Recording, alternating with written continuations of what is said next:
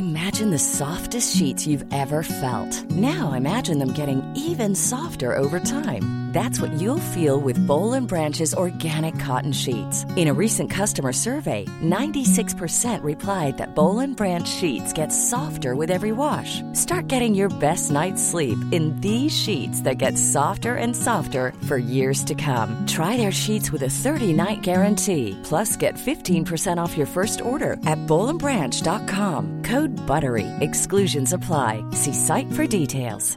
Quality sleep is essential. That's why the Sleep Number Smart Bed is designed for your ever-evolving sleep needs. Need a bed that's firmer or softer on either side? Helps you sleep at a comfortable temperature? Sleep Number Smart Beds let you individualize your comfort, so you sleep better together. J.D. Power ranks Sleep Number number 1 in customer satisfaction with mattresses purchased in-store. And now, save 50% on the Sleep Number Limited Edition Smart Bed for a limited time. For J.D. Power 2023 award information, visit jdpower.com/awards. Only at a Sleep Number store or sleepnumber.com. Hiring for your small business? If you're not looking for professionals on LinkedIn, you're looking in the wrong place. That's like looking for your car keys in a fish tank.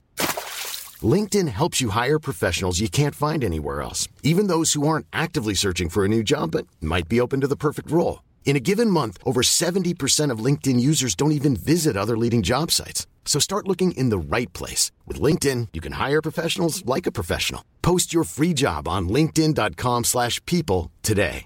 This is Paige, the co-host of Giggly Squad, and I want to tell you about a company that I've been loving, Olive & June. Olive & June gives you everything that you need for a salon-quality manicure in one box. And if you break it down, it really comes out to $2 a manicure, which is absolutely insane. It's also so easy to get salon-worthy nails at home with Olive & June. The difference between how your nails used to look when you did them yourself and now with the Mani system is a complete game changer. The best thing about Olive & June, too, is it's a quick dry. Dries in about 1 minute, lasts for 5 days, and full coverage in up to 1 to 2 coats. Visit oliveandjune.com/perfectmani20 for 20% off your first system. That's oliveandjune.com/perfectmani20 for 20% off your first system.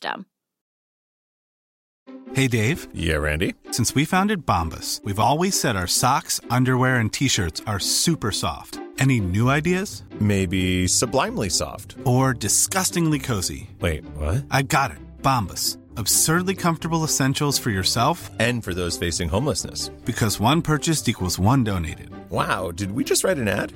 Yes. Bombas. Big comfort for everyone. Go to bombas.com/ACAST and use code ACAST for 20% off your first purchase. Hi, I'm Daniel, founder of Pretty Litter. Did you know cats tend to hide symptoms of sickness and pain? I learned this the hard way after losing my cat, Gingy. So I created Pretty Litter, a health monitoring litter that helps detect early signs of illness by changing colors, saving you money and potentially your cat's life. Pretty Litter is veterinarian developed, and it's the easiest way to keep tabs on your fur baby's health right at home. Go to prettylitter.com and use code ACAST for 20% off your first order and a free cat toy. Terms and conditions apply. See site for details.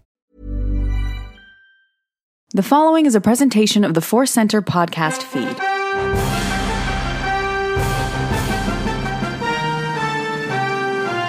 From the center of the galaxy, this is the Force Center podcast feed. Now it's time for Spotlight Star Wars with your host, Ken Napzok.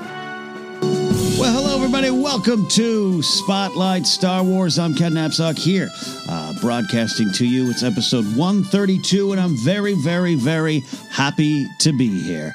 It has been a while since we did this. We did this before Rise of Skywalker, and coming up in the show, we've got a special interview with Andres Cabrera, Ace to you and me, back on the show. And yeah, he and I were part of Collider Jedi Council that came to an end. We actually talk about that. We talk about just missing the chance, you know, to talk Star Wars with each other still, and we pull them in. And I'll say this, we do get into some Mandalorian spoiler territory, but I don't want that to dissuade you from that interview, because we go for about 20 minutes about some other stuff here in a bit.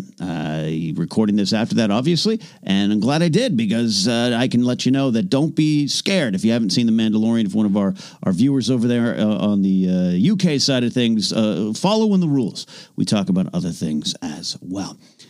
Where's my mind at as a Star Wars fan these days? Well, the main show coming up this week, I always assume people listen to these shows in chronological order. Maybe it's like the Clone Wars. Maybe it's like the Clone Wars order.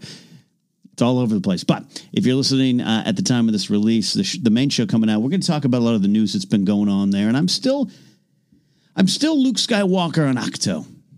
I'm still out there cut off from the Force. I have every possible word or phrase that I can think of muted about Star Wars on my timeline, on my Twitter timeline.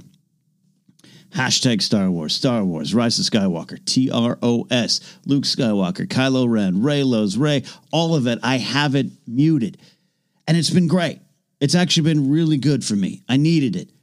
I needed it because I was turning towards the dark side far too many times. Just getting upset, not just at the people all out there in Twitter land, but at people I know, people I love and respect, people who, hey, they have their opinions and that shouldn't affect my life. But it was all spinning around me wildly, and I was just getting angry. We know what Yoda says about anger. I didn't want to go that way, so I muted it. I muted things kind of. I started muting the words like I do a lot going into any big movie, Star Wars, or maybe another movie I don't want to be spoiled on, or a TV show. Just I just didn't want to be spoiled.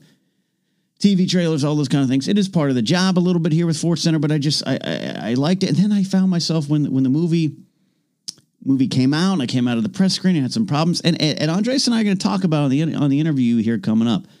I touch a little bit on the dark side, go a little bit down the dark path. I just discovered for myself, with those words being muted, it just kind of felt good. It felt good to just kind of take a breath and enjoy it. But I'll say this. Luke Skywalker cut himself off from the Force, and it wasn't necessarily a good thing. The Force wanted him to come back. Jason Fry's novelization, the opening prologue, is just the greatest example of that. The Force said, if you're not going to come back and I can't get you any other way, I'm going to haunt your dreams. I'm going to get into your dreams, Skywalker, and I'm going to let you know what needs to happen and that something is coming to pull you back in. Rey shows up shortly thereafter. I'm kind of in that point, too. I've missed some good messages. When you shut yourself off from everything, that means you shut yourself off from everything. And I think it's been good for me to kind of, again, good for me to be away, but I think at some point I do have to return.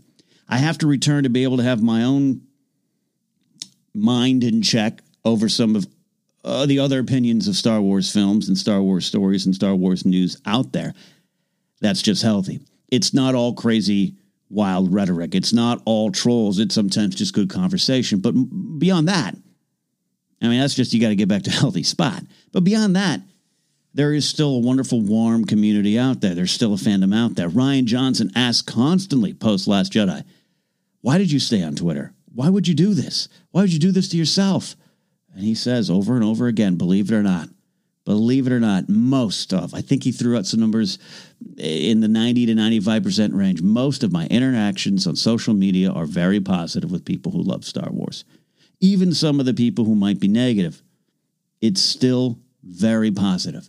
You got the 5%, you can deal with that. You know where it's coming from. You don't need to have that tear you down if you know who you are. And I think Ryan Johnson knows who he is. So I like to think I know who I am as a Star Wars fan. I believe a lot of you listening right now know who you are as Star Wars fans. And we can get upset. We can furrow our brows and really just want to spit some of that venom back at people. But we should know ourselves more than that. We're here for something else. We're here for something bigger, and that's the joy and the celebration of Star Wars, which does include sometimes questioning it, sometimes wondering, and sometimes just poking fun at it. All of it is okay. Star Wars is big enough for that. Star Wars is big enough for your doubt. And Star Wars is big enough for you to not like one of these movies or to not like one of the shows. It's so weird, even during The Mandalorian, when there's a couple episodes or a couple moments where I'm like, I'm not really liking this. It suddenly feels to me, this is to me, as if all of Star Wars will come toppling down just because I didn't like one moment, one character, one scene, one episode. That's not the case. Star Wars lives on. And even if Episode 9 was truly the end of Star Wars, and they said Clone Wars isn't coming back, Kenobi series, Cassian Andor, they don't exist. Game of Thrones, the game show. Every time I say the word game, I start thinking of Thrones. But the game show coming out with Ahmed Best. If that was going away, if all of it was going away, Episode 9 was it. No comic books, no coloring books, no games, no nothing, no figures. If this was the end, Star Wars would still go on. It would still be in our hearts. It's big enough for that. We as fans got to be big enough to take the little moments. It's just the way to look at it. I feel sad. I feel sad that people feel one of these movies or one of these shows or even the prequels let them down so far down the well that they just couldn't crawl back up to love Star Wars. I feel sad. I'm not going to take that away from anyone. I can't change anyone's emotions. I can't change anyone's feelings. But I don't like to find myself, I don't like to put myself in that hopefulness of a spot. Get all the syllables out, Ken. Case in point, the comic books. The mainline particularly. The Marvel mainline, which began before Force Awakens, right? 2015, I do believe. Started so strong, started great, and it went all over the place. And there were some great moments. There's some moments I wrote about in my book, Why We Love Star Wars, because they're just powerful moments. Also some of the stuff in the Vader comic and even some of the annuals, all that kind of stuff. If you read the book, you got it. It meant a lot to me, a lot of those comics. And I love having new Star Wars stories to get each time in my stack. But it did go all over the place. And it wasn't my favorite thing. And some of the there's the Jack Porkins, Biggs Darklighter, weird vacation story that was one of the comics. It's one of the most bizarre things out there. It's not my favorite, but it exists, and it doesn't need to be more than that to me. But the main line, I quite frankly, I'll admit something. I kind of lost interest in it. I still read it. I still wouldn't have picked it up. I felt I had to.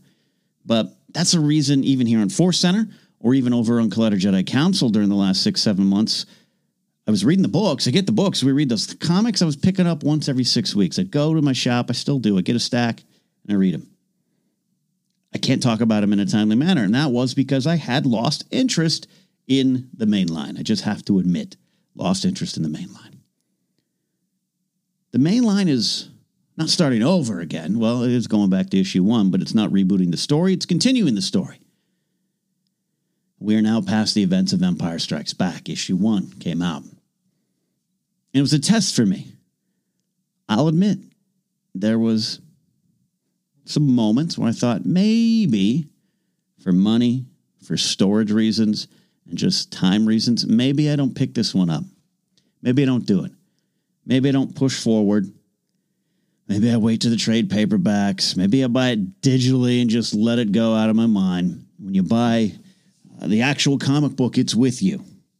But I went to my shop, Earth 2 over in Northridge, California, walked in, and I just assumed that, you know what, they probably continued on my pull list. They probably just continued the new series. I'd probably get it in my stack. It's going to be handed to me, and I'll just have to buy it. But they didn't. They didn't do it, so a little bit of a test is now put in front of me. I walked over to the racks. There's issue 1. By the way, the Knights of Ren, the Kylo Ren origin comic, sold out. Not on my pull list. Forgot to add it to the pull list. I have not been able to buy a physical copy. I read issue 1. I got to get 2. I'm probably going to have to do it digitally. Sold out. Tells me something. But I go there, and there on the rack is the issue 1 of the new line. Got a good cover. And I had this little moment. Here it is. Now I've actually been given the hard choice. Do I pick this up? Do I keep going? It took about 2 seconds. Of course. Of course it is, because it's new Star Wars in front of me. I cannot, as a Star Wars fan, allow myself to walk away or turn away from a new story that's presented to me. I got to keep going. I got to figure it out. Because, and this, I'll bring in some conversation about music. I'm a big music fan. I used to work in radio, some of you might know. I used to be a big collector of albums. I was going to say records, but I mean actually, like I'd go CD, the prime of CD era, that era. I'd go out and buy CDs. And me and a good friend of mine, Jay, would go, and I'd reference him a lot. He used to write for a website called tinymixtapes.com back in the early 2000s, and I'd reference my album shopping trips with my friend Jay. At the time, lived in Pasadena, since moved. Still locally, we still talk. Why am I talking about that story, Ken? Jay's a good guy. But Jay said to me once, he goes, I live in fear that the song that will change my life is still out there. And that's the kind of weird, obsessive music fans we were. Think of the movie High Fidelity or the book High Fidelity, two of my favorites, and just that was us. Good or for better or worse, good or bad, that was us. And that haunted me. That haunted me when Jay said that. And that kind of is where I approach the Star Wars thing. Yeah, I love it. I love it. I guess I'm just easy. This post-Rise of Skywalker era, I've been condescended by so many friends of mine. Friends. Oh, you're just a real positive fan. Yeah, I guess I am. But here I am struggling with this main line of comics, and a lot of the other comics are just not being pulled into them as much.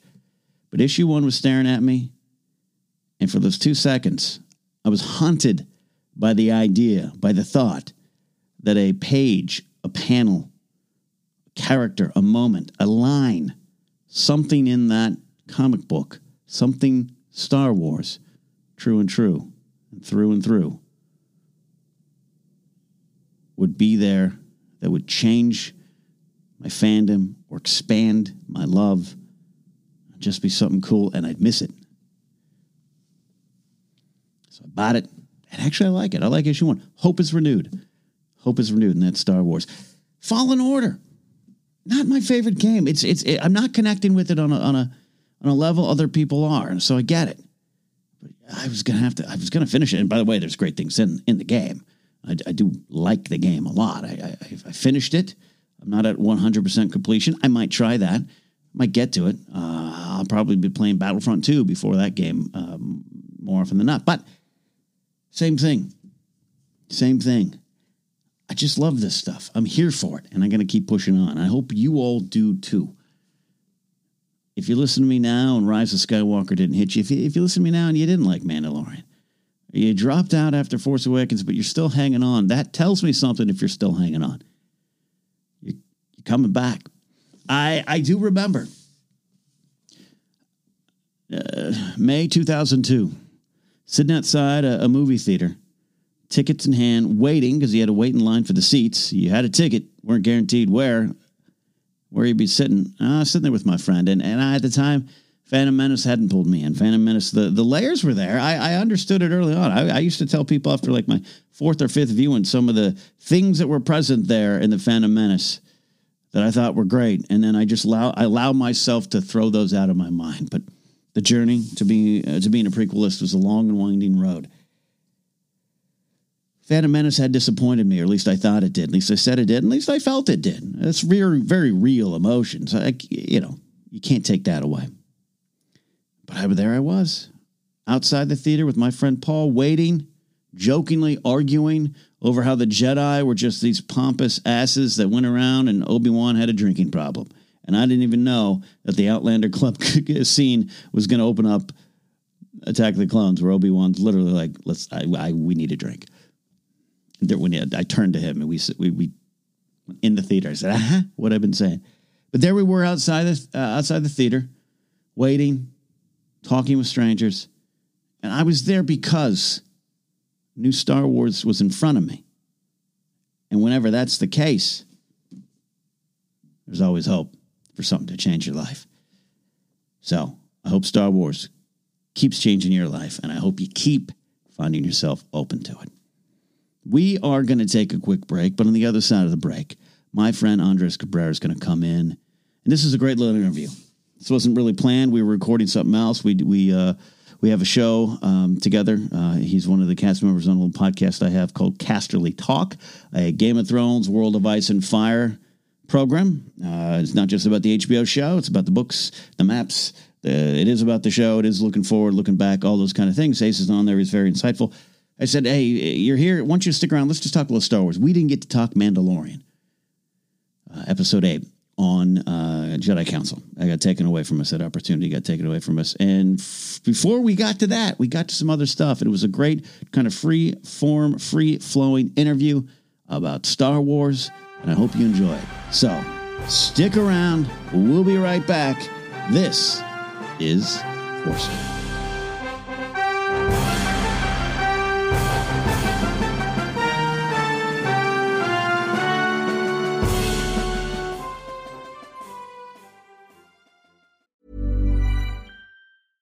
Imagine the softest sheets you've ever felt. Now imagine them getting even softer over time. That's what you'll feel with Boll & Branch's organic cotton sheets. In a recent customer survey, 96% replied that Boll & Branch sheets get softer with every wash. Start getting your best night's sleep in these sheets that get softer and softer for years to come. Try their sheets with a 30-night guarantee. Plus, get 15% off your first order at bollandbranch.com. Code BUTTERY. Exclusions apply. See site for details.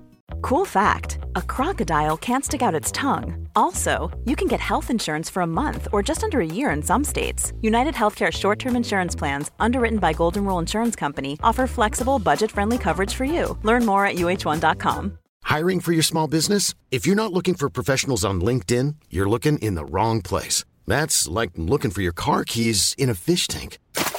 LinkedIn helps you hire professionals you can't find anywhere else, even those who aren't actively searching for a new job but might be open to the perfect role. In a given month, over 70% of LinkedIn users don't even visit other leading job sites. So start looking in the right place. With LinkedIn, you can hire professionals like a professional. Post your free job on linkedin.com/people today.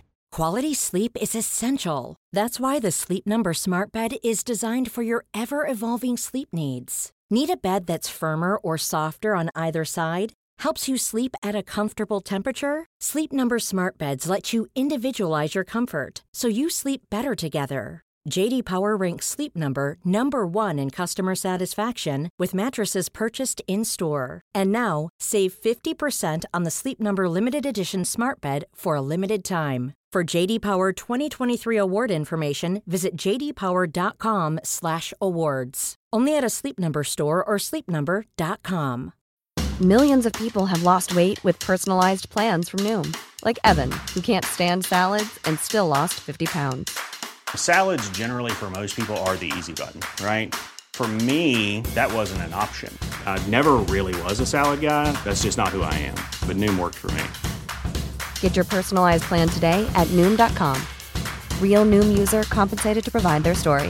In 4 weeks, the typical Noom user can expect to lose 1 to 2 pounds per week. Individual results may vary. Hi, I'm Daniel, founder of Pretty Litter. Did you know cats tend to hide symptoms of sickness and pain? I learned this the hard way after losing my cat, Gingy. So I created Pretty Litter, a health monitoring litter that helps detect early signs of illness by changing colors, saving you money and potentially your cat's life. Pretty Litter is veterinarian developed, and it's the easiest way to keep tabs on your fur baby's health right at home. Go to prettylitter.com and use code ACAST for 20% off your first order and a free cat toy. Terms and conditions apply. See site for details.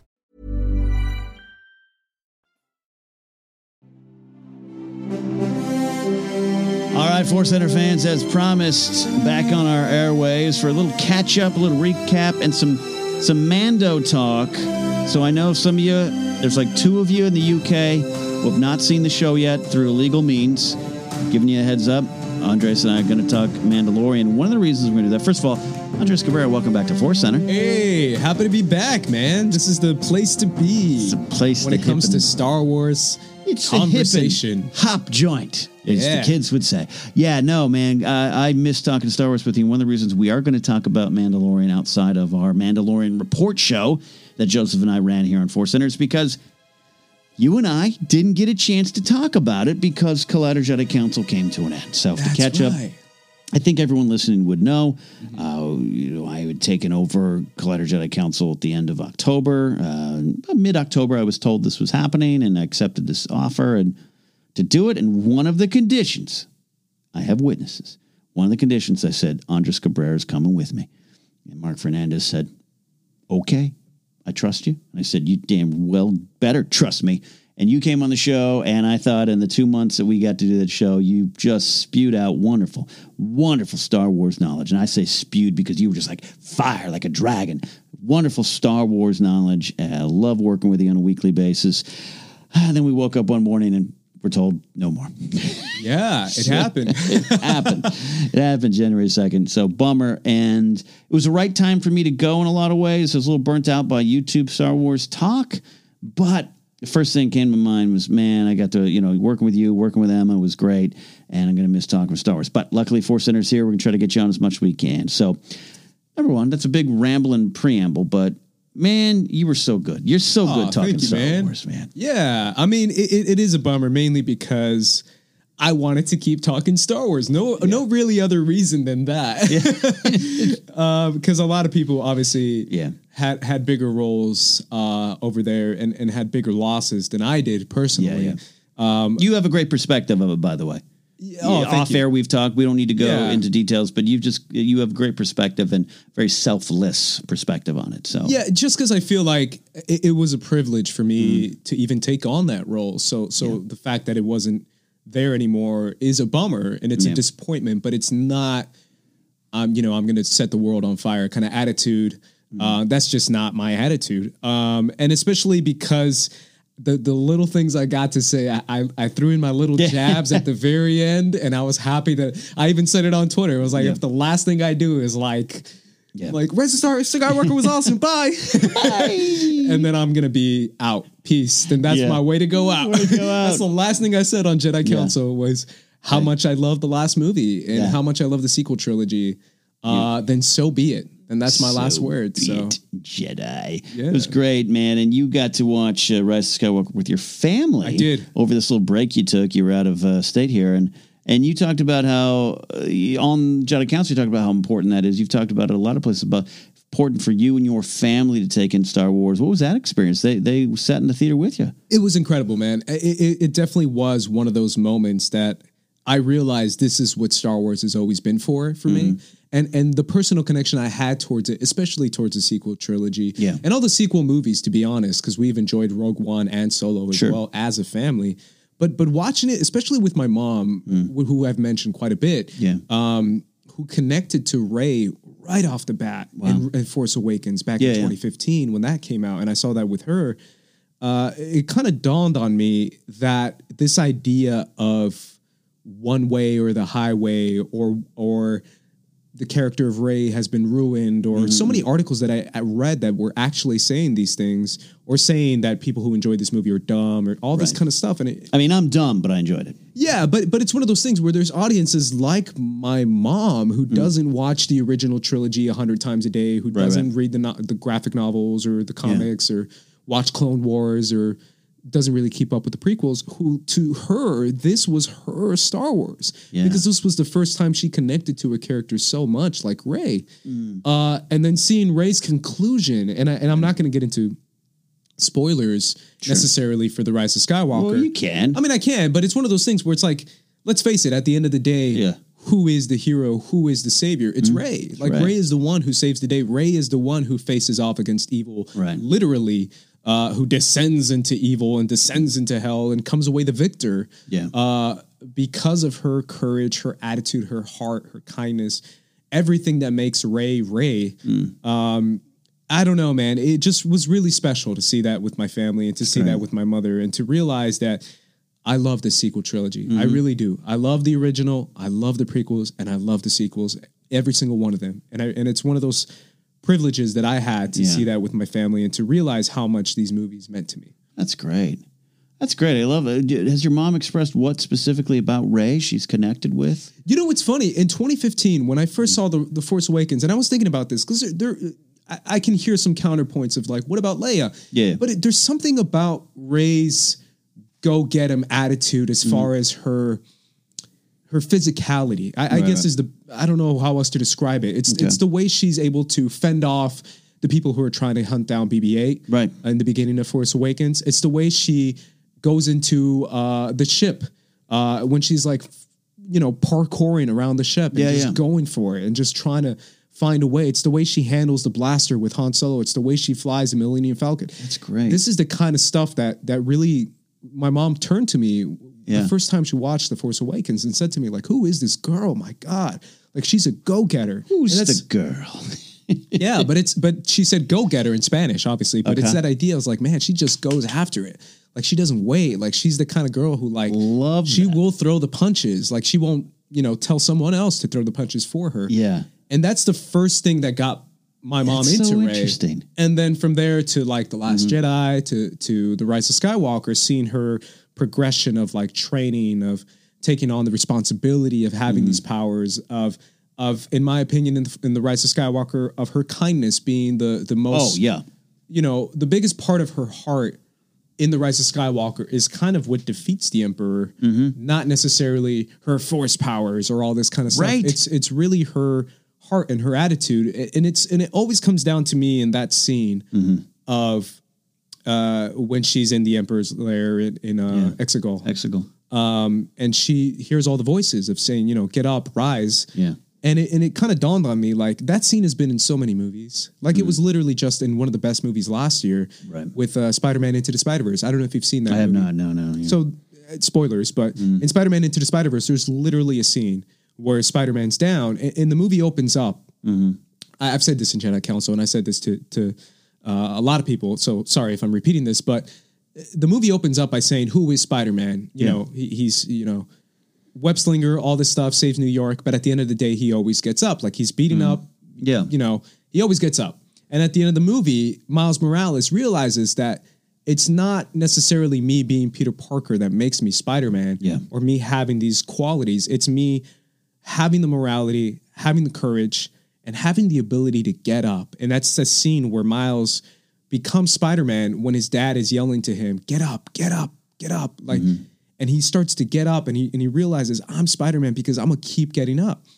And it's that scene with Rey having it in The Rise of Skywalker with she not giving up and having the courage to, like Luke says in the movie, confront fear. Yeah. That's the idea that this movie kind of takes all the way through. And that's the character of Rey within itself. Yeah. And that's what really dawned on me, that's what my mother connects to the most. It's her courage. It's her attitude. It's her ability to take a lightsaber and just start swinging it. Like she does in The Force Awakens. Like, this is the kind of stuff that makes Rey. I want to talk about this. This is great.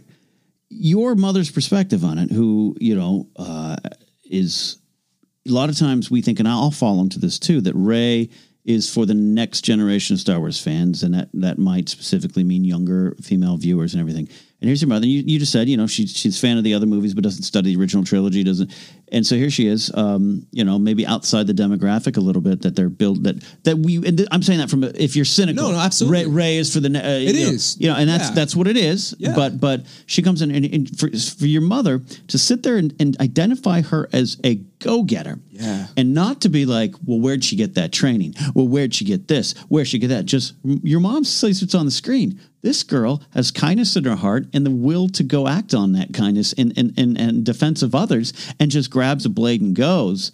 That's a powerful statement what the character actually really is and what it means and how it does go many different directions. I love the character of Rey. John Williams loves the character of Rey and fell in love with this character and is very protective of Rey and has said, I don't want anyone else writing music for her. That's one of the reasons he signed on and he came back. He would have said, Last Jedi, I'm good. But, he probably wouldn't have. But like he said that, he's saying that in his concert. So anyone can connect with Rey, as anyone can connect with any character. Let's also put that out there. I think your mom's perspective on it is amazing and very insightful about what that character actually is. Yeah. And I feel like that's my biggest takeaway from The Rise of Skywalker. And I've said this to so many friends of mine who have debated with me, who have argued with me, who didn't like the movie quite as much as I did. I said, just fine. Which is fine. You don't have to. I said, yes, you might have a point. Yes, the movie might have had some flaws, many flaws maybe. But I feel like at the end of the day, a character like Rey and a character, I'll throw in Kylo / Ben. Sure. The way they're able to take these characters full circle, to me, is just worth every single one of these movies. It's worth the whole movie. The weight of this entire trilogy is on these two characters, especially Rey, but I'll throw in Kylo as well. Yeah.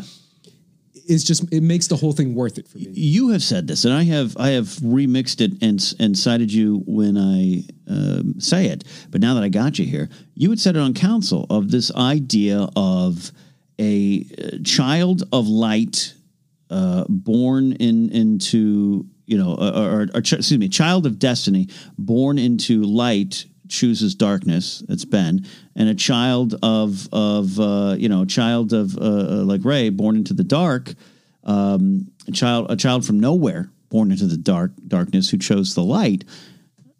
You say it more eloquently than me, clearly. That's this perfect circle, and that's what it's about. Yes. It's about a lot of things, but at the center of it is that.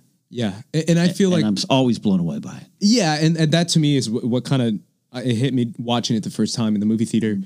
That's what they were trying to go for, and it hit me personally. I know it didn't hit a lot of people, but personally, it hit me. And to me, the character of Rey will always be that special character to me, and one of my favorite Star Wars characters, and one of the greatest Star Wars characters in my opinion. And I think all three movies, Force Awakens, Last Jedi, Rise of Skywalker, did those things to develop her character to come full circle, to be who she is. Yeah. And it didn't deceive her or pull her down or any other words that's being used to describe her. And many, many articles can, which kind of disappoint me because there's so many think pieces and articles being written about how Rey is ruined. Like I see the word ruined and destroyed and not inspirational anymore. Like those are words that are being thrown around, and I'm so disappointed because I'm like, really? I am. What movie did you see? She literally defeats evil, stares down evil in the face, and defeats it, and makes her own destiny, makes her own lightsaber. It is hot take syndrome. It's hot take syndrome. Yeah. It's people putting their own personal lives ahead of the movies in a way that's damaging to themselves, so they're not seeing what's there. It is this, and I'm not going to sound like an old guy. I'm on social media. Clearly I have a career because of digital media, but I saw it at the screening. I saw it the first screening. I went to the press screening. I walked out emotionally moved by that movie, and you do not have to feel that way. You do not have to connect with things as much as the person next to you. That's not what I'm saying. But I walked out, and no one was taking the time to see if they connected to it. They were just trying to get on Twitter as fast as they could to pick apart this movie. And that's where I was disgusted by the industry that I'm in. Yeah. And you could come back and say, hey, here, I don't like it. And I know some people who do. But even some of the people I respect, they're coming from this faux intellectual standpoint. Yes. Think pieces and little hot takes that are willfully, Joseph and I have talked about this more off mic than on, but willfully ignoring some of the truths there. And a lot of it is there with that character. Doesn't mean you have to like everything. Doesn't mean you have to, the Emperor coming back, blah, blah, blah, blah. Yeah. We all think Kelly Marie Tran should have got more shots in the movie. Yes. But at the core, and this character of Rey, character of Ben, works so well. And you're talking stuff, too. She goes into the belly of the beast. She goes into Mordor. She goes into hell. And if, all along the way, Last Jedi, she faces doubts. She faces struggles. Force Awakens, her struggles herself is like, I'm not part of the... things are a myth, and none of it's real. But now I find out, crap, it's real, and I'm in the center of it. And she really doesn't want to go face it. Yeah, all these kind of things. And it lines up with the hero's journey. It really does. I saw that tweet. I should have screen capped it. Someone had tweeted right after Rise of Skywalker. It just goes with Campbell's hero's journey. But she doesn't lose herself. And you talk about her kindness. The smile and the fix of BB-8's antenna, that is there. And I talked about it on Pisana when she's at the Aki Aki Festival and she's smiling. And she's just got joy in her face, just like she has on Ahch-To when she puts her hand out for the rain and is smiling too. That stays with her all through the movie. 100. She is who she is to the end, and it's a powerful testament to kindness. And like you said, the journey to confront fear is the center of it all. She makes that choice. Yeah. I love it. I get upset at some. I was at a party last weekend. I had to walk away from some people. Yeah. And it's tough. It's tough for me too. And I've become a little bit more fiery in my defense, which is why I stepped away from the whole online argument about it, because I needed to. I said my last words, and my last words were what I literally just told you about. This is my connection. Yeah. This is what I see people who don't study Star Wars like we do and who just want to enjoy a good movie about a good story, about a great character. And that's exactly what a lot of people got out of this movie. It even watching it a second time with people around me, because I went to the press screening and I was lucky enough to go to that. Yeah, you were in the afternoon one, right? I was, we were in ones, yeah. And seeing I wish you had been with me. We would have cried together. Exactly. And I was I was definitely in tears. And seeing the people's reaction towards that screening versus seeing it with just fans and seeing their reaction when Luke comes out, when moments happen in the movie, when you hear the voices, like these are moments that are supposed to make you feel something. And the audience around me felt something. And it just really dawned on me, like, we live in a world of, like you said, think pieces, hot takes, online discussion, film Twitter, Star Wars Twitter kind of attitude. Yeah. And to realize there's so many people who saw this movie, Ken, so many people. It's already $1 billion movie. It's probably going to make more money. And the irony that so many people like this movie. Yeah. And we live in a world where it's like, nope, it's trash. It's supposed to be hated and everyone's supposed to hate it. Period. The end. It's over. And it's like, no, there's so many kids that are going to watch this movie and be so inspired. 7-year-olds, 8-year-olds, 9-year-olds, however many kids watch this movie all over the world that are going to say, I'm inspired by the character of Rey. I'm inspired by the character of Poe. Whoever character they cater towards in this movie, that's what The Rise of Skywalker delivered, and that's what the trilogy delivered, in my opinion. And the trilogy as a whole, you know, Last Jedi. If you want to rank Last Jedi, is still like my favorite of the new ones. You can get it. Just like you said, we're so trapped into that.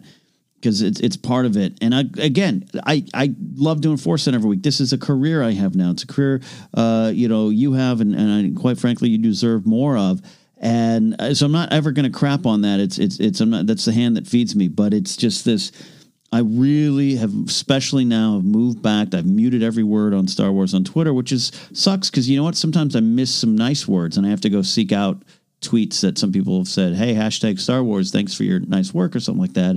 And not that we're out here seeking that kind of glory, but it's like I have to go, I've muted, I'm Luke, I've locked myself off from the Force. Eventually I'm going to come back, but I just want to get back to the point where not just I enjoy it as a fan, but just if you feel something and you connect to it, that's the sign, that's your heart telling you there's something in the movie you like. And then not to come out and be like, man, I'm crying. Because I had some people who were like, oh, no, I cried. But here's the 50 reasons I didn't like the movie. And I'm like, well, did you? How are you crying?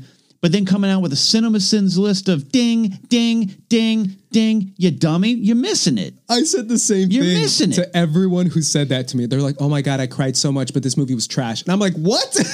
How could you say, oh, my God, I cried like 3 times, but this movie's trash? Like, what are you? If this movie made you cry, my God, then this movie did something right. Like, I hate stop saying like, oh yeah, this movie had great moments and made me cry, but it was awful and it was terrible. But how did the Emperor come back? Yeah, and it's like, dude, who cares? It made you cry. Yeah, like that's it. Isn't that doing something? I don't know. I said the same thing.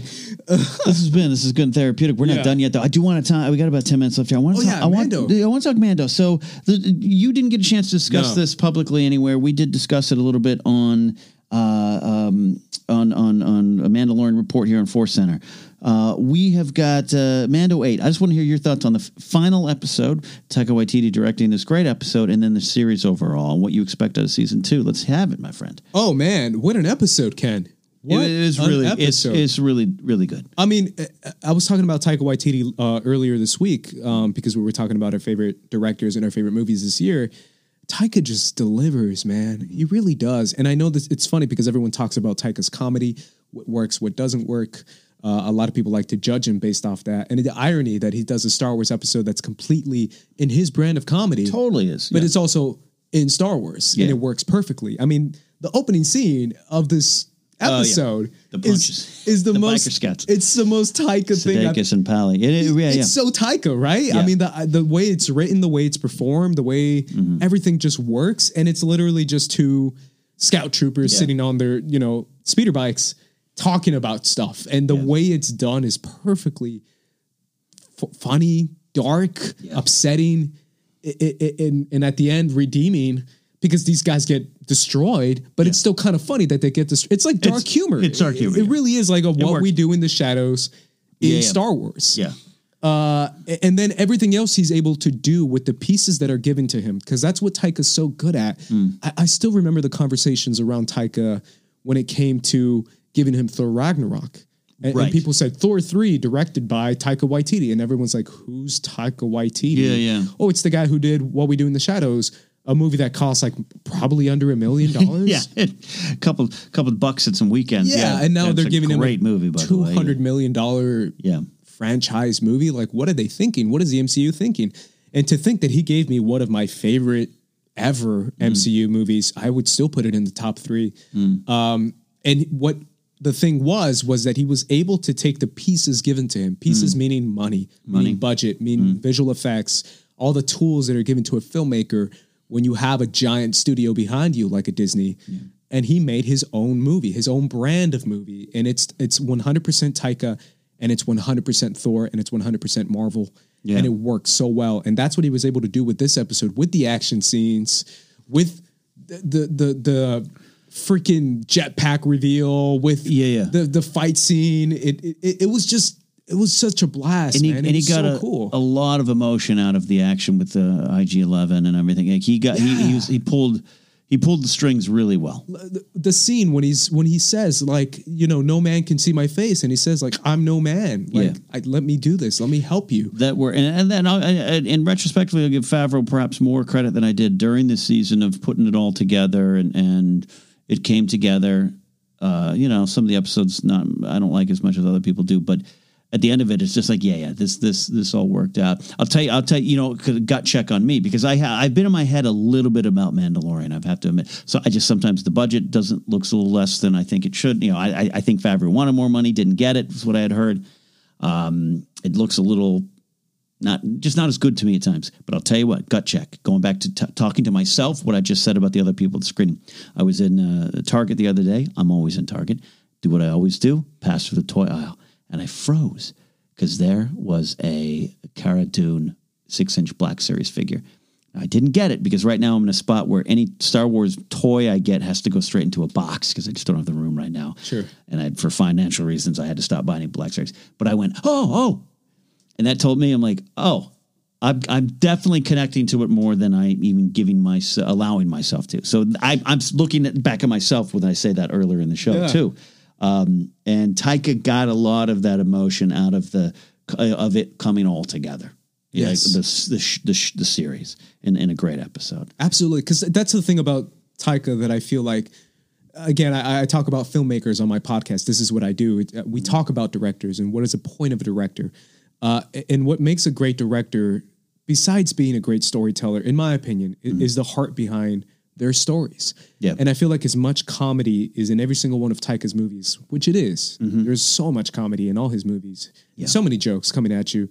The heart behind every single one of his films, from his short films, that was not Oscar-nominated short film, I forget the name of it, that has so much heart about the kid outside the waiting for his father. Right. Yeah. I'm not too familiar with that one. But to What We Do in the Shadows. Yep. To a Thor Ragnarok, and now to a Mandalorian, or even to a Jojo Rabbit, a movie that a lot of people have seen, is the heart behind the stories he tells. And that's what makes Taika such a great filmmaker, and he showed that in The Mandalorian. Yeah, I'm looking it up while you're talking on IMDb just to give him full credit for what he. And of course, at the time of this recording, we release it a little bit later, but he's in the news for possibly taking a meeting about a Star Wars. What do you think movie. about that, man? Hunt for the Wilder People. What is it? The Captain, or boy? I'm looking at his Falling Leaves. He's got a lot of shorts. Toy Boy. It's the one. It's Boy. 2010. 2010. Wow. Yeah. Okay. No, I'm sorry. I apologize. I'm looking at actor, not director. Right. So he was in a. Oh, that's right. I'm doing that too. He's got a lot of credits. Yes, it's Boy 2010. He directed that. That's the one I'm referring to, which has so much heart. He also directed a lot of Flight. I love Flight of the Conchords. Flight of the Conchords, man, it's so good. I have all those albums Eagle memorized. versus Shark. I've seen Eagle versus Shark. That's 2007. And it's quirky, it's weird, it's different. So to answer your question, so I'm a huge fan of Flight of the Conchords, particularly season 1. I thought it was just perfection. So that style of humor is very much how I write. But I do have some like trepidation about that in Star Wars, and that opening scene works for me a lot. It's like it's there, like maybe 10 seconds less, I'll be like A+ with it, but it's there for me. It works but right away I'm like, oh, Taika's doing Taika. Yep. And so Thor Ragnarok, as you know, I'm not as invested in MCU. Yeah. So but I do see Thor. I saw it at home. I didn't see it in the theater. And I loved it. I'm laughing my head off. Korg's great. Everything about it's great. The shake weight joke, I love, but I'm like, I don't want that in Star Wars. I would love that. But don't get me wrong. I loved it. But MCU exists in our world, so it's not, and I don't think he would have done that. But that's a good point. But I apologize. So, I don't mean that. No. But the I just love that. But trust me, I love it. Yeah. You make any kind of shake weight joke, you're all right with me in my book. But my point is, thoughts of him doing a Star Wars movie, I would have had not doubts, but like, all right, I would have done that think piece thing of, all right, can he do his style in a Star Wars galaxy? And he said it in an interview before Mandalorian. He goes, I'm aware of and I'm paraphrasing, he basically said, I'm aware of my style and I am aware of Star Wars style. You got to find a way to do it. Well, he did it. He did it. And he also got the heart. And if I was to get a Star Wars movie from him, and exactly what you're saying, you guys should listen to Andres and RB3 and Sabrina on the Meaning of podcast because they're very insightful in this stuff you're saying. If he was to get all the pieces handed to him from Lucasfilm, I wouldn't be looking forward to the comedy or wouldn't be looking forward to kind of a hip style he brings. I'd be looking forward to the heart that he puts into everything.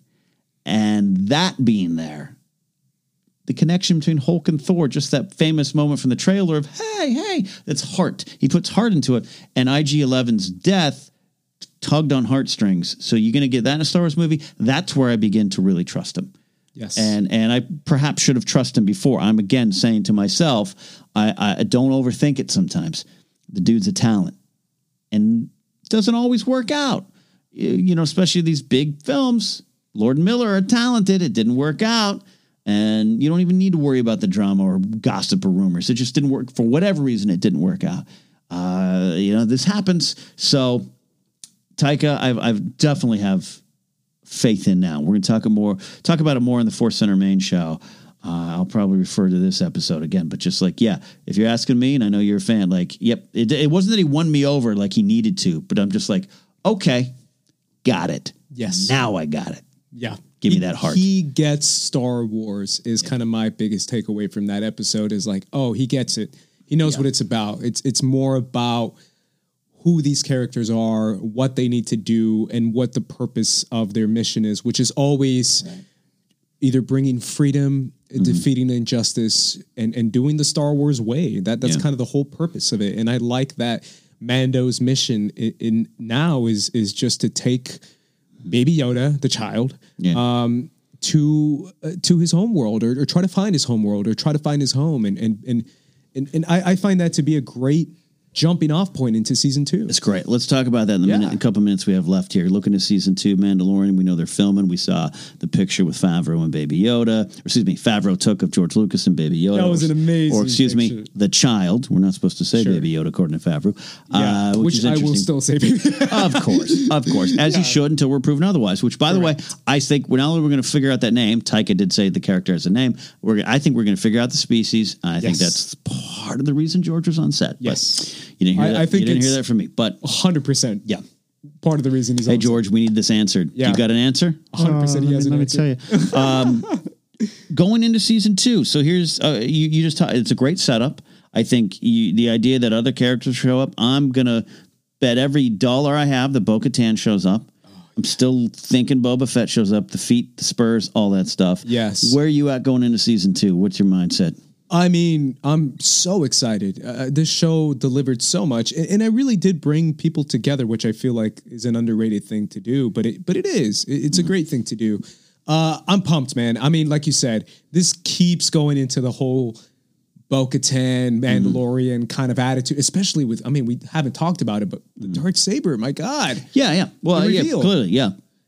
I mean, that was huge. I was like, oh my God. That's basically a Filoni and Favreau, because he clearly is familiar with what that saber means, of them going, oh, hey, remember the last person who had this? Yeah, they're around. Yep. we don't think he killed her. You know, I wouldn't think he did. And it gives more credence to why they hired, why they got an actor like that for Moff Gideon, Giancarlo Esposito. Now does, yeah. Seems like he's going to be in it for the long run. I honestly, for a moment, and I don't know if I said it on Jedi Council, thought he might have been like a one-off villain where he was killed off at the very end of the season. Or absolutely, because I thought so. The show was heading that direction. And look, again, to those listening, just have a little patience. You know, when we are reviewing individual episodes, sometimes you're going to ask where it's going. You should. This show was really a, hey, you're going to get the pieces along the way, and we're going to put them in a nice puzzle at the end. Yeah. And I was glad because I even then, I kind of thought Moff Gideon might go at the end. But I didn't think before the episode. During the episode, that crash, I was like, I don't know if it's that easy. And sure enough, not. He's got the Darksaber. One final thought here. We're going to have a chance to preview the show a lot on Force Center here. I got to ask you this. What do you feel about this going into season 2? Mandalorian is this surprise hit in a way. And I'll say surprise hit because, the phenomenon of Baby Yoda, but also you are coming out of Last Jedi and Solo. This is the first live-action TV show for Star Wars on a streaming service that people are just launching for the first time. There's a lot of factors in there that could have gone wrong. A lot of things that people could have been like, not for me. And I still think the show missed sometimes more than people are even saying. But overall, it's a big, big win, and this show's a phenomenon itself. Going into season 2, though, here starts the problem. Expectations have formed.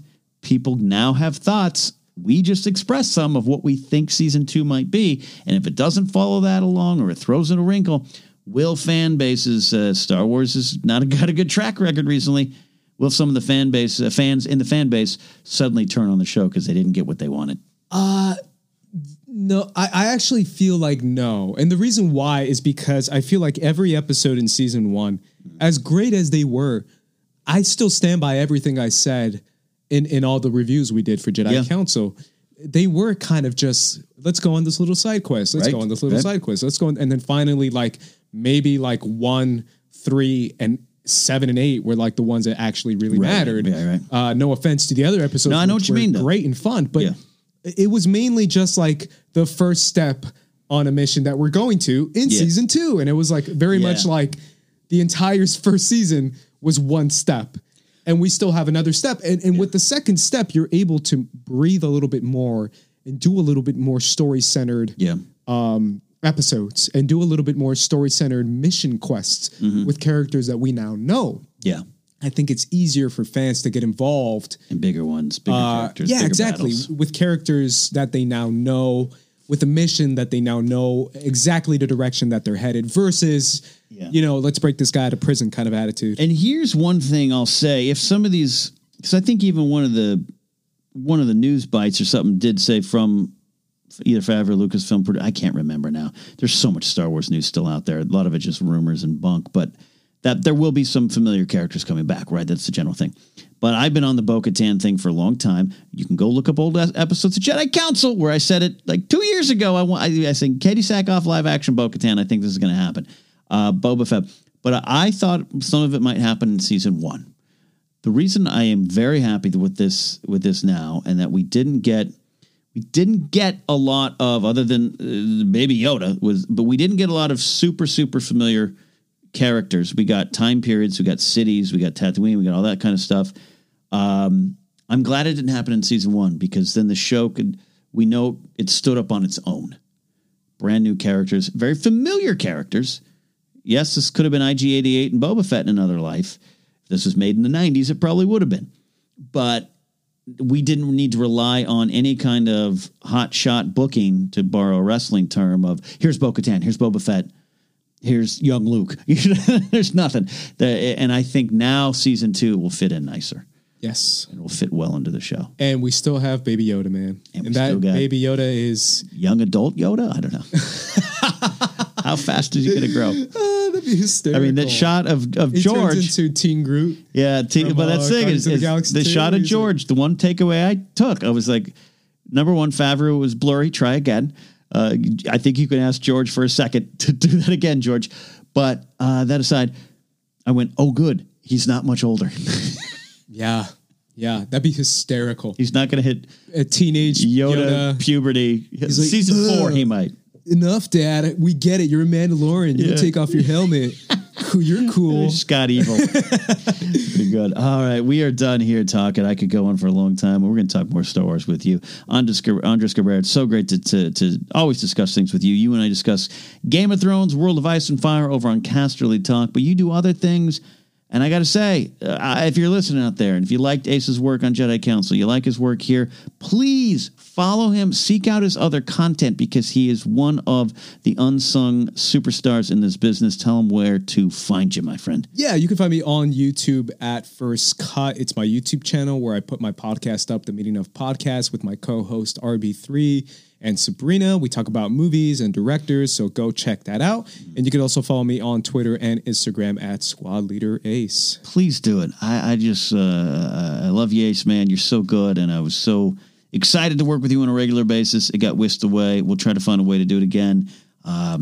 Man, you just bring the goods every time, and I'm so happy you got to enjoy Rise of Skywalker with your family. That's a real touching tale there too. We're almost out of here. Thanks for listening to the special edition of Spotlight Star Wars Force Center. We got a lot of new ears because of Rise of Skywalker brings in new ears. The departure of Jedi Council brought in some new ears, and we really appreciate you being on the team. You can follow the podcast on Twitter at Force Center Pod. We have a Facebook page, an Instagram page, YouTube as well. We've heard the calls. YouTube, put the show up on YouTube video. We'll be doing that when we can. It's a workflow issue. It's just right now me and Joseph running this. Jennifer's still out.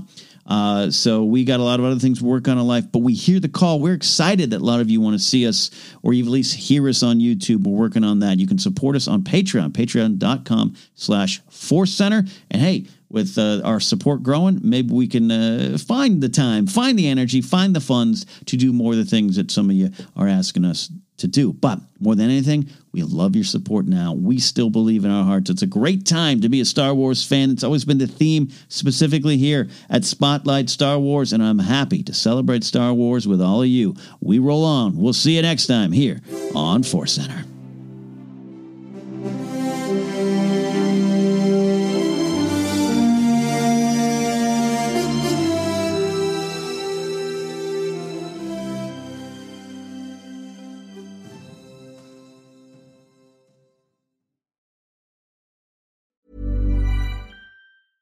Imagine the softest sheets you've ever felt. Now imagine them getting even softer over time. That's what you'll feel with Boll & Branch's organic cotton sheets. In a recent customer survey, 96% replied that Boll & Branch sheets get softer with every wash. Start getting your best night's sleep in these sheets that get softer and softer for years to come. Try their sheets with a 30-night guarantee. Plus, get 15% off your first order at BollandBranch.com. Code BUTTERY. Exclusions apply. See site for details.